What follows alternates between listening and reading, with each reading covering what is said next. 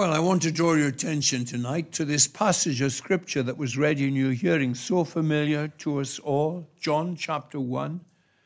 And this section, in the beginning was the Word, and the Word was with God, and the Word was God. The same was in the beginning with God. All things were made by him, and without him was not anything made that was made. I want to say a few words of introduction. The greatest challenge to the world that the Christian faith provides is the challenge of the self-consciousness of the Lord Jesus Christ. Let me explain what I mean. What he thought of himself and how he taught his disciples and anyone who would listen how they should think of him and respond to him. And I want to focus your minds on this to begin with. What Jesus considered himself to be. Now, I need you to be alert and use your brains. You don't put your brain with your umbrella in the umbrella stand when it's raining. You bring your brain. Don't put it under the seat. You listen attentively about the words we've been singing, about the prayers I led you in praying, about the sermon preached. Who is this Jesus? You see, becoming a Christian is basically an intellectual revolution. You start to think in different ways. When you think about him in a different way, then you think about the world and about other people and about yourself in a different way. So I'm saying, let's start by asking, what did Jesus think of himself? And then we're going to see from John what those who knew him best thought about him. There was a great Scots preacher, and he was John Duncan, and he was called Rabbi Duncan. He was the Old Testament professor, and the students called him Rabbi, and that name stuck. And he said, Christ either deceived mankind by conscious fraud, or he was himself deluded and self-deceived,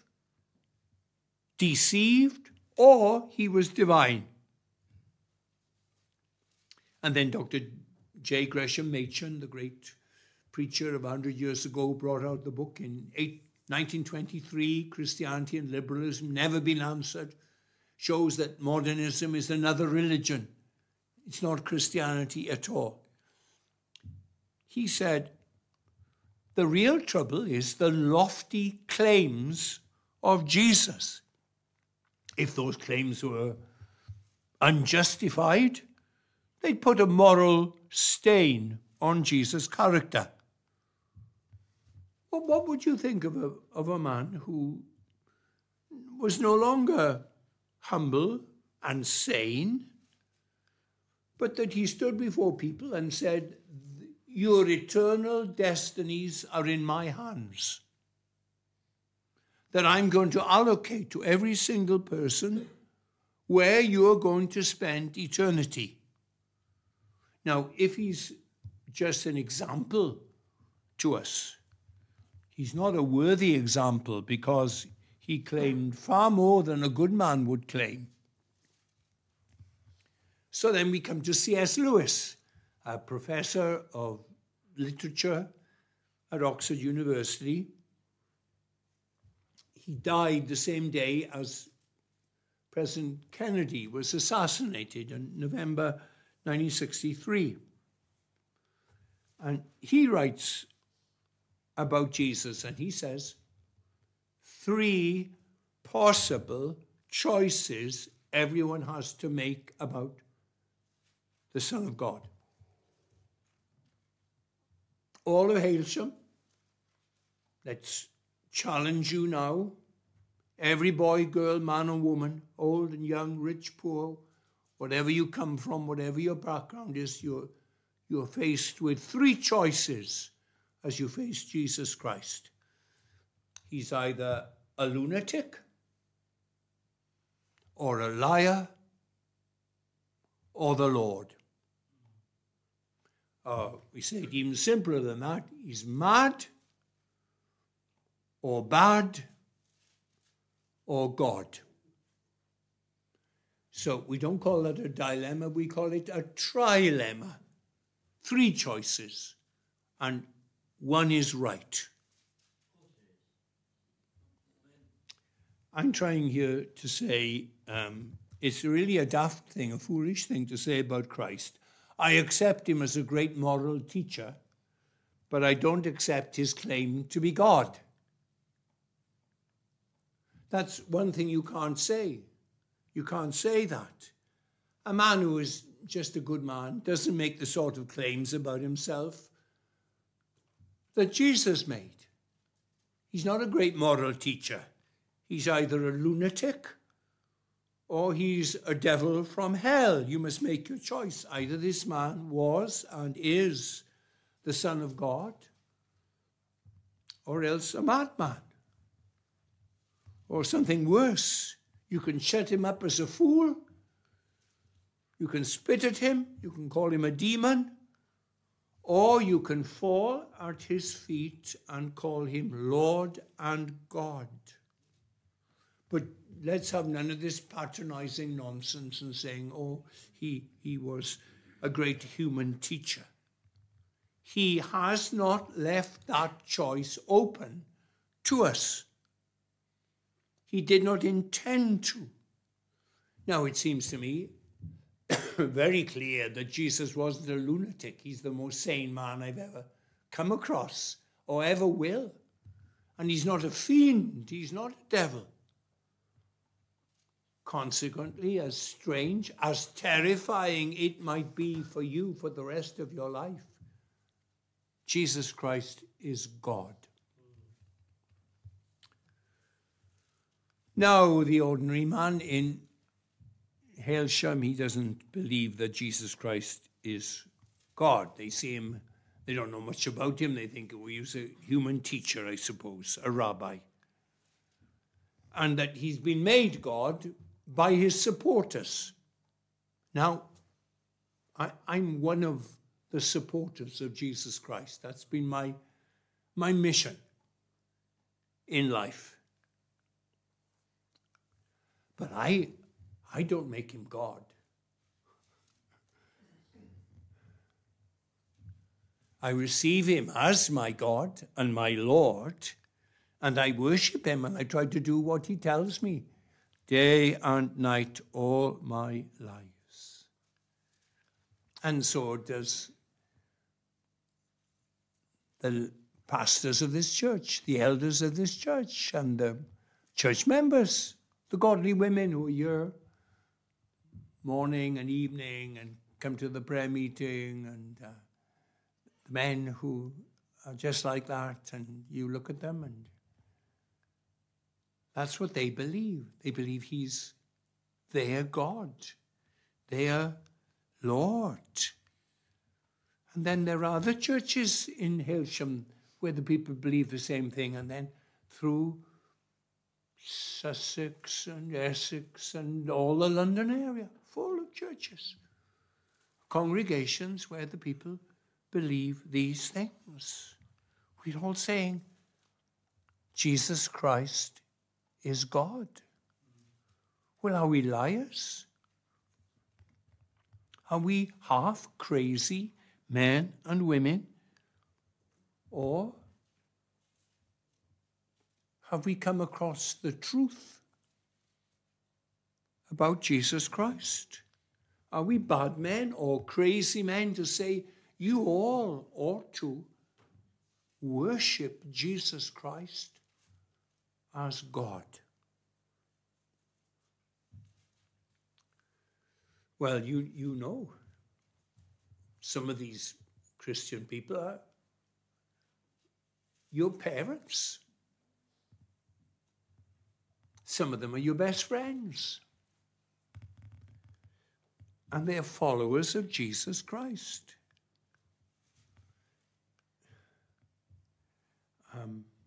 They're not mad, they're not bad. They follow this book, this Bible. And what they've read there, it has a ring of reality and truth and beauty and holiness and loveliness about it. He is your creator. He's your God. He's the one who blessed you with so many wonderful gifts, mum and dad, and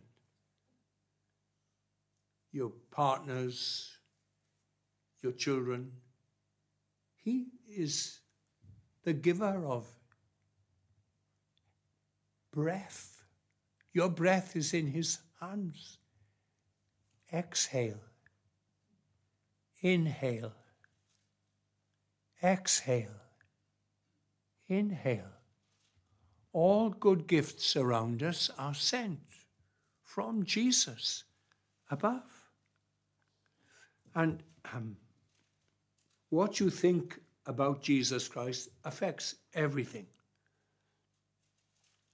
The figure of this person self-consciously saying, I and my Father are one. He that believes on me has eternal life. I am the way and the truth and the life. No one comes to the Father but by me. That's the church's message. And every true believer then is growing. Like when you fall in love with someone, you like to meet them and you like to learn all about them. And you treasure the moments you spend with them and what they say about the time before you knew them and where they came from and what they believe. And you lap it all up. You want to know as much as possible about them. So that's where I'm coming from. Now I want to look at the book.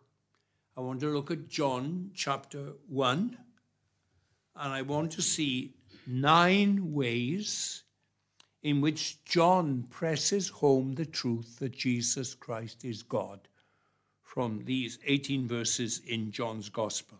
Now, understand, John was a good Jewish believer. Before he became a Christian, he was a good Jew. He cared about idolatry very much. He separated himself from everything in the world that was worshipped. Wouldn't worship cows, wouldn't worship mountains, wouldn't worship trees, wouldn't worship animals or men. He would only worship Jehovah, the God of Scripture, the great Creator, the one true God. Now, this is very striking. The first Christians tell you that Jesus of Nazareth was the object of their worship. And that he did what the Old Testament says, Jehovah God alone can do these things. And they tell us that Jesus Christ has all the names of God, and that he has the attributes, the characteristics, the qualities of God.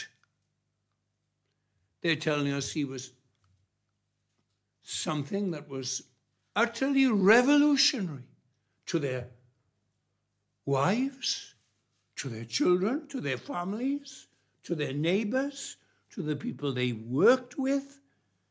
It shook their generation. Well, now, what did they say? Let's look here. Firstly, first thing John tells us, Jesus is eternal. You notice that? First words of John, in the beginning was the Word. Then he enlarges that in verse 14, telling us that the Word became flesh. And then in verse 17 he says the name of the Word. He says the law was given through Moses, but grace and truth came through Jesus Christ. That's what he's talking about, he says. That's the one he calls the Word. Jesus, the Anointed One. Jesus, the Messiah, the one from God. And he tells us in the first 6 words of his 21 chapters of John's Gospel, the first 6 words say, Jesus was in the beginning. When everything else began, he didn't begin. He was already in existence. Jesus is eternal. And that's not the only place he says. Look at verse 2. He repeats it. He was in the beginning with God. Now, when any good Jew, any good Hebrew would hear those 3 words, in the beginning, then you know what they expected the next word to be. The next word was going to be God, because they all knew that the Bible starts, in the beginning, God. And so when the Apostle John begins his gospel and he says, in the beginning, the Word, he's making the most profound claim about Jesus Christ, that claim that Jesus Christ is eternal. He possesses the attribute of eternality. He doesn't begin. He doesn't end. And every Jew hearing that proclamation is going to know exactly what John is declaring and claiming, that Jesus Christ is eternal. Now, there's no human being in the world, no, however great he is, that any self-respecting Jew would say, he's eternal. He's always been in existence and always will be in existence. Because you are then speaking about his divinity. You are speaking about his Godhead. It's John saying, this Jesus that I'm talking to you about, you must understand, he was in the beginning. When there was nothing else except God, there was the Word. And the Word is Jesus Christ. That's the first thing I want you to see, that Jesus Christ is eternal. The second thing, he says, again in verse 1, he says, Jesus is a person distinct from the Father. He is a person distinct from the Father. And here we have the beginning of John's teaching about the Trinity.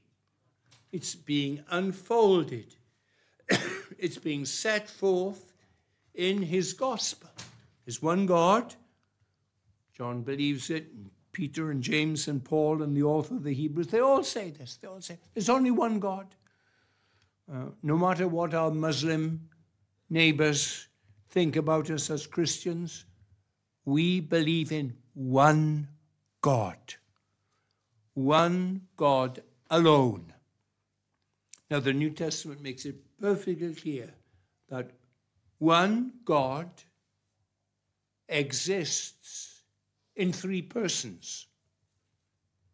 And here, John begins to unfold at the very beginning, in the first few words of this gospel, that Jesus is a distinct person from the Father. There we are. How does he do it? Well, he says, and the Word was with God. He will identify the Word and God in the very next phrase, but here he can say the Word was with God. Now that word with, it means towards. Friends are like that, but a husband and wife, they are with one another, aren't they? The two become one. They're two, but they're one.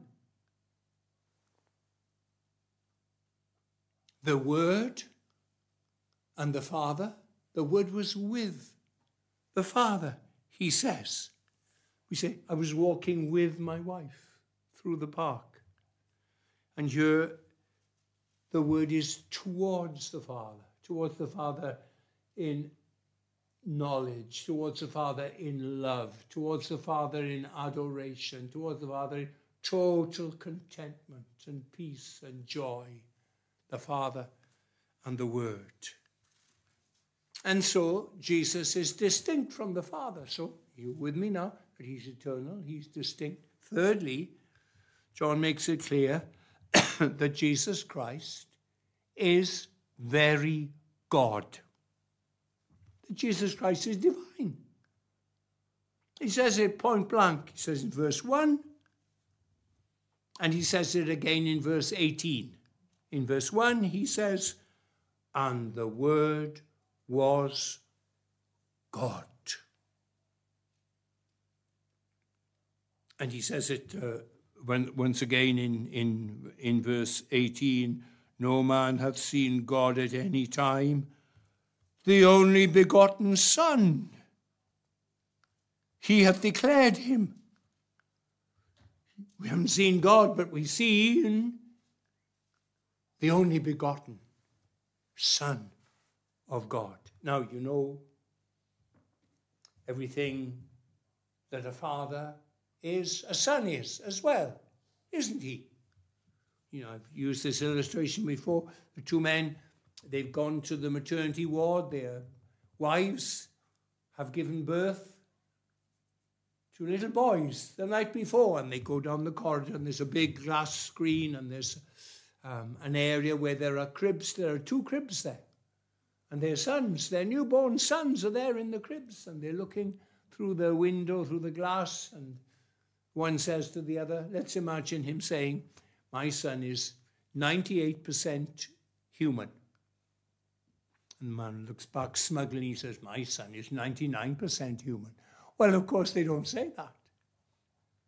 The father's human, 100%. Both men, 100% human. And our children, 100% human. God, 100% divine. God is a Son, only begotten Son, 100% divine. As divine as his Father. So that's the second thing. The third thing that we are told. The fourth thing we are told, Jesus is the creator of everything. There's unimaginably vast cosmos. And the more the rockets go up and the pictures come back and the telescopes go more and more powerful, the sheer unimaginable vastness of this world. Jesus made it. He thought it, and he spoke it into being. All things, we read, verse 3, all things were made by him. Without him, not anything made that was made. And then he wants to repeat it. He says it later on in the chapter again, and that the world was made. Verse 10, he was in the world, and the world was made by him. Now, every good Hebrew boy, every good little Jew, he knew God made the heavens and the earth. In the beginning, it said, the opening words of the Bible, in the beginning, God created the heavens and the earth. And that's the Hebrew way, a Hebrew expression for everything. Everything was made by God. There were 2 categories for the Hebrews. There was the world, and then there were the heavens. And the heavens and the world was made by God. All things came into being through him. Apart from him, nothing came into being, he says. That's how John says. Is there anything at all that pops up and says, I wasn't made by Jesus? Nothing. Nothing at all. If it exists, the Word made it. Because all things were made by the Word. Now, you go back to Genesis 1, and it floods your mind with light when you think of this truth. What happened on each of the days of creation? What happened? And God said. God spoke. There were words. There was light. There was a greater light on the fourth day for the day, and a lesser light on the night. On the second day there was the heavens and there was the earth. And on the third day there was the sea and the dry land, and it was all made. And then the animals were made, everything. The atom was made by him. The molecules were made by him. The subatomic particles were all made, all designed and then made by the Word. What does God Almighty do? He speaks the Word into existence, into being. Let me tell you that Word that worked then and made everything in the cosmos, that Word has become flesh, has become incarnate in the person of Jesus the Messiah. God's been speaking, of course. He's been speaking through Moses. He's been speaking through Elijah and Samuel, the preaching prophets, and then he's been speaking through Isaiah and Jeremiah and Ezekiel and the writing prophets. He's been speaking all the time. And Jesus occasionally comes. He's longing to come. And so there are these theophanies where the angel of the Lord appears, and he's glorious and great. He appears to Abram, he appears to Gideon, and he is there, and Daniel sees him. He longs, and then he comes. He comes to Bethlehem, and he comes to Nazareth, and he comes to Jerusalem, Capernaum, and he is here. God the Son comes, the one who spoke, no longer sends his messengers, but he is here in the world. Fifthly, Jesus Christ is the source of all spiritual life. John hasn't finished his testimony to Jesus Christ. In verse 4, he says, he's the source of all spiritual life. In him was life, and the life was the light of men. He didn't receive life. He wasn't given life. He was life. He was eternally alive and full, infinitely, immeasurably full of the life of heaven. In him was life, always that life. It was innately his. It was underivedly his. And from that life of his, light comes. Light comes to men. Every man made in God's image. The light that Caesar and Aristotle and Plato, the light that Alfred the Great and King Harold and King William, the light that Shakespeare had and John Bunyan had, and Bach and Mendelssohn and the great painters and the artists and Bach and Handel and Prokofiev, the great composers, the life they had, the life of care that's in a family, husband and wife caring for their little ones, the life of picking up people and helping people and ministering people, and the life we show in kind words and patience and self-denial. comes from Jesus Christ. He won't let this world become a hell. He gives life. The greatness of that life. He says, I am the resurrection and the life. If a man believes in me, though he were dead, yet shall he live. Because anyone who lives and believes in me shall never die, because I am the life. And every Hebrew preacher, every human, every Jewish speaker, every Jew, every good Hebrew, he would know that he's claiming that Jesus is God, because all life comes from God, and all life comes from Jesus. John says here.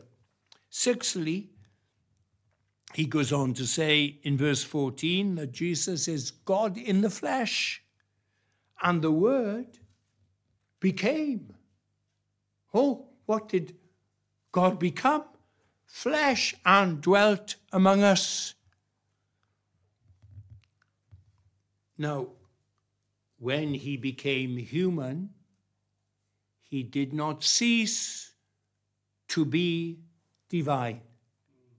It wasn't a diminution, it was a plus, it was an addition to his eternal, infinite, immeasurable glory. He added now a human nature. It isn't an act of subtraction, it's the addition of humanity. The old theologians put it like this: he became what he was not without ceasing to be what he was. He became what he was not. He became human without ceasing to be what he was, the eternal and glorious second person of the Godhead. He was the creator. He didn't lay aside his creating power, as we see in the Bible. He could make water become wine. He could multiply 5 loaves and 2 fishes. He could create eyeballs. He could give life to the dying and to the dead. He was fully human, but he hadn't ceased also to be eternal God. The Word was enfleshed. God was enfleshed in Jesus Christ. So no longer did you have to listen to men like Isaiah, the greatest writing prophet, who could say also, woe is me, I'm undone, I'm a man of unclean lips, I dwell amongst people of unclean lips, my eyes have seen the King, and feel his unworthiness to represent this God. Jesus never expressed his unworthiness. He never said, I'm a man of unclean lips. He said, what I say to you, the Father is saying to you. I and my Father are one, he said. The 7th thing that we learn here in John's Gospel is that Jesus shares his Father's glory. He shares it. Verse 14. Okay, John is saying, if you haven't got it yet, that this person that I'm talking about is fully divine, let me tell you one more thing about him. Jesus shares the Father's glory. Now, you know, if you're a Hebrew, you know this one truth. If you know no other truth, no one shares God's glory. God's glory is divine glory. Nothing that is not God enters into the fullness of divine glory. The glory that he has in himself as glorious Father, glorious Son, glorious Holy Spirit from all eternity. John says, you notice this? We saw his glory. Whose glory? Glory as of the only begotten from the Father. He is saying Jesus shared the Father's glory. Jesus' glory was the glory of the eternal Father. When Jesus came down, it's as if the Shekinah glory was enfleshed in him. He hid it from them until on the Mount of Transfiguration he revealed his glory. Like the sun shining in noonday brightness, and they were overwhelmed when they saw him speaking with Moses and speaking with Elijah on the Mount of Transfiguration. They saw his glory, and they bowed before him. Full of grace and truth. The eighth thing we see here, that Jesus, in what he said and in what he did, was exactly what God said and did. What God wanted him to say and do, and what he did say and do. He accomplished God's will. Now, God created Adam. Adam was to glorify him and enjoy him forever. And in doing God's will, being fruitful and replenishing the earth and multiplying, and he would please God and he would show the glory of God in Adam. And Adam, of course, sinned. He failed.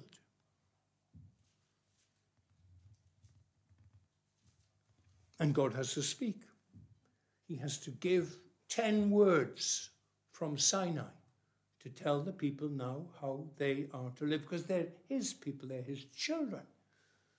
They have the covenants and the promises, and they have great responsibilities.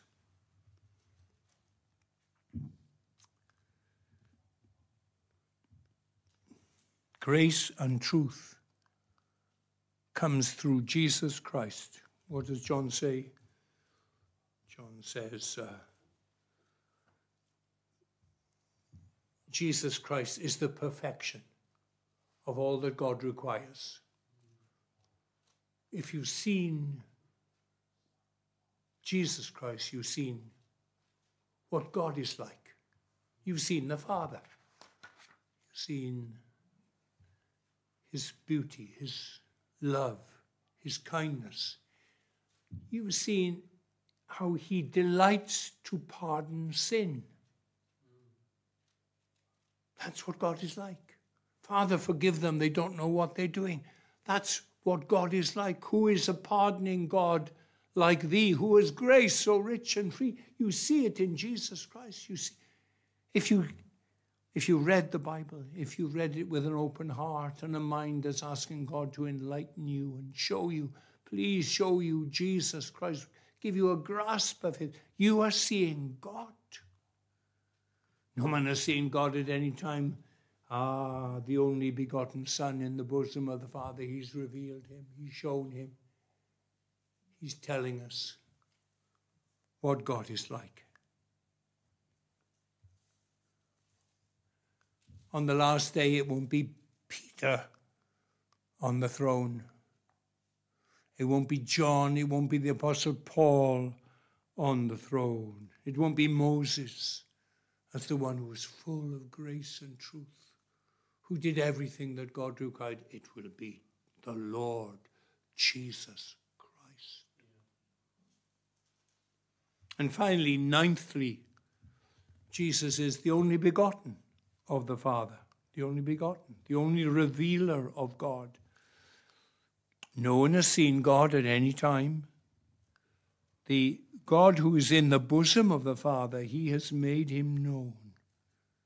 If you want to see God, and I want you all to see God, I want you all to see my God. I want you to see your God, the God who has looked after you and cared for you and helped you. I want you to know this God. I want you to understand this God and speak to him.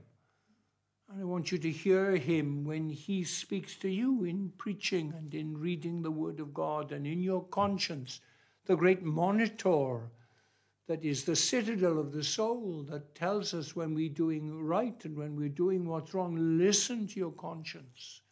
Listen to the word of God. There's only one way. It's through Jesus Christ. because he's the unique revealer of the one true God. So Jesus is making it very clear. There are not many ways to God. There are not many roads up the mountain where God is. There's only one road. There's only one way. There's only one person. When he speaks, the winds and waves obeyed him, this person. When he spoke to a man dead 3 days and said, Lazarus, come forth, he came forth. When he cast out demons in the worst case of demon possession that this world has seen or ever will see, then the Gadarene demoniac was clothed and in his right mind in a moment. Power over demons, power over creation, power over disease, power over death, all given to God the Son. The one way to God. He's the great Redeemer.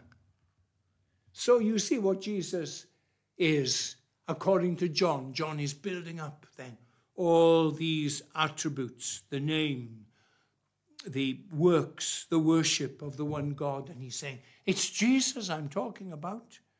The Word made flesh. And so we worship him. We worshiped him today. We've sung about him. We've prayed to him. We've asked for his presence with us. And if he's not God, all that is blasphemy. It's only justifiable because he is the living God.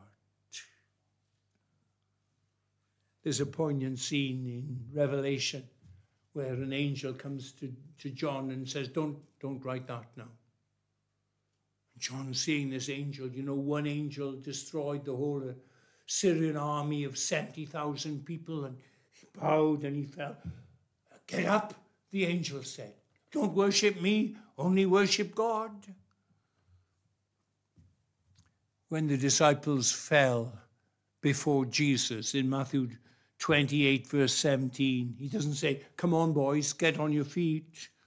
Don't worship me, I'm a man like you. He didn't say that. He accepted their worship. He accepts our worship because we worship God through Jesus Christ. And Jesus Christ cleanses all that's defiling, takes it all away, and he passes it on to his Father. He gives it to his Father. Our worship, de-sinned in the name of Jesus Christ. And God has received our praise and our singing and our prayers and our preaching and our whole response. Does all this matter? Men and women, it matters more than anything else in the world. Your salvation depends on the fact that Jesus Christ is God. Why was it necessary for Jesus to be fully divine? Well, because it was necessary for this company of people, more than anyone can number, millions and millions, like the sands on the seashore, all the redeemed, to experience the fullness of salvation. That is, they are going to be like him, not divine, but like him morally, like him ethically, like him affectionately, emotionally. They're going to be like, we are going to be like God. When we see him, we're going to be like him. We're going to be transfigured. We're going to see him as he is. If he's not God, we are still in our sins. Here is the greatness of God, that he so loved the world that his Son, he didn't send Gabriel on a message or Michael, the archangels. He came. Son, you must go. Yes, Father, I delight to do thy will. I've sent Moses and I've sent Elijah and I've sent the prophets, but now it's time for you to go. And the Son waves goodbye to the Father, and he comes over the clouds of heaven, and he comes to to the womb of the Virgin Mary, and he's born in a stable, and he grows up in Nazareth, and he makes his appearance, and he inspires apostles to write about him here in this book. Here in this beloved Bible, we meet Jesus Christ, the Son of God, and he speaks to us. He says, I sent a man from London, and I gave him a message about who I am. And I brought you here tonight to hear about him. And I want you to trust him. I want you to believe in him. I want you to receive him into your life as your God and serve him all your days. Present your bodies a living sacrifice to him and do his will. That's why. That's why this service has taken place now. That's why Jesus himself is here. And he's nudging you, and he's talking to you, touching your conscience, nudging you. Listen, are you paying attention? You're going to believe I'm mad or bad? You're going to believe I'm a lunatic or a liar? Impossible. Then I'm God. The only God there is. Oh, I know God. I have God as my Lord and Savior, and his name is Jesus. And his name is Father, and his name is Holy Spirit. He's the one God. That's what I want you to believe, and go on believing and growing in understanding it. When you get home, read John 1 and check what I've said. Is it faithfully recounting what John says here in this chapter?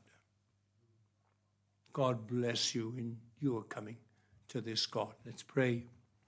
Our Heavenly Father, thank you for loving this world and sending your own dear Son, that the Word was made flesh and lived here and ate and drank with people and spoke to people, loved them and cared for them and blessed their children, raised them from sick beds and raised them from the dead, and said, because I live, you will live also.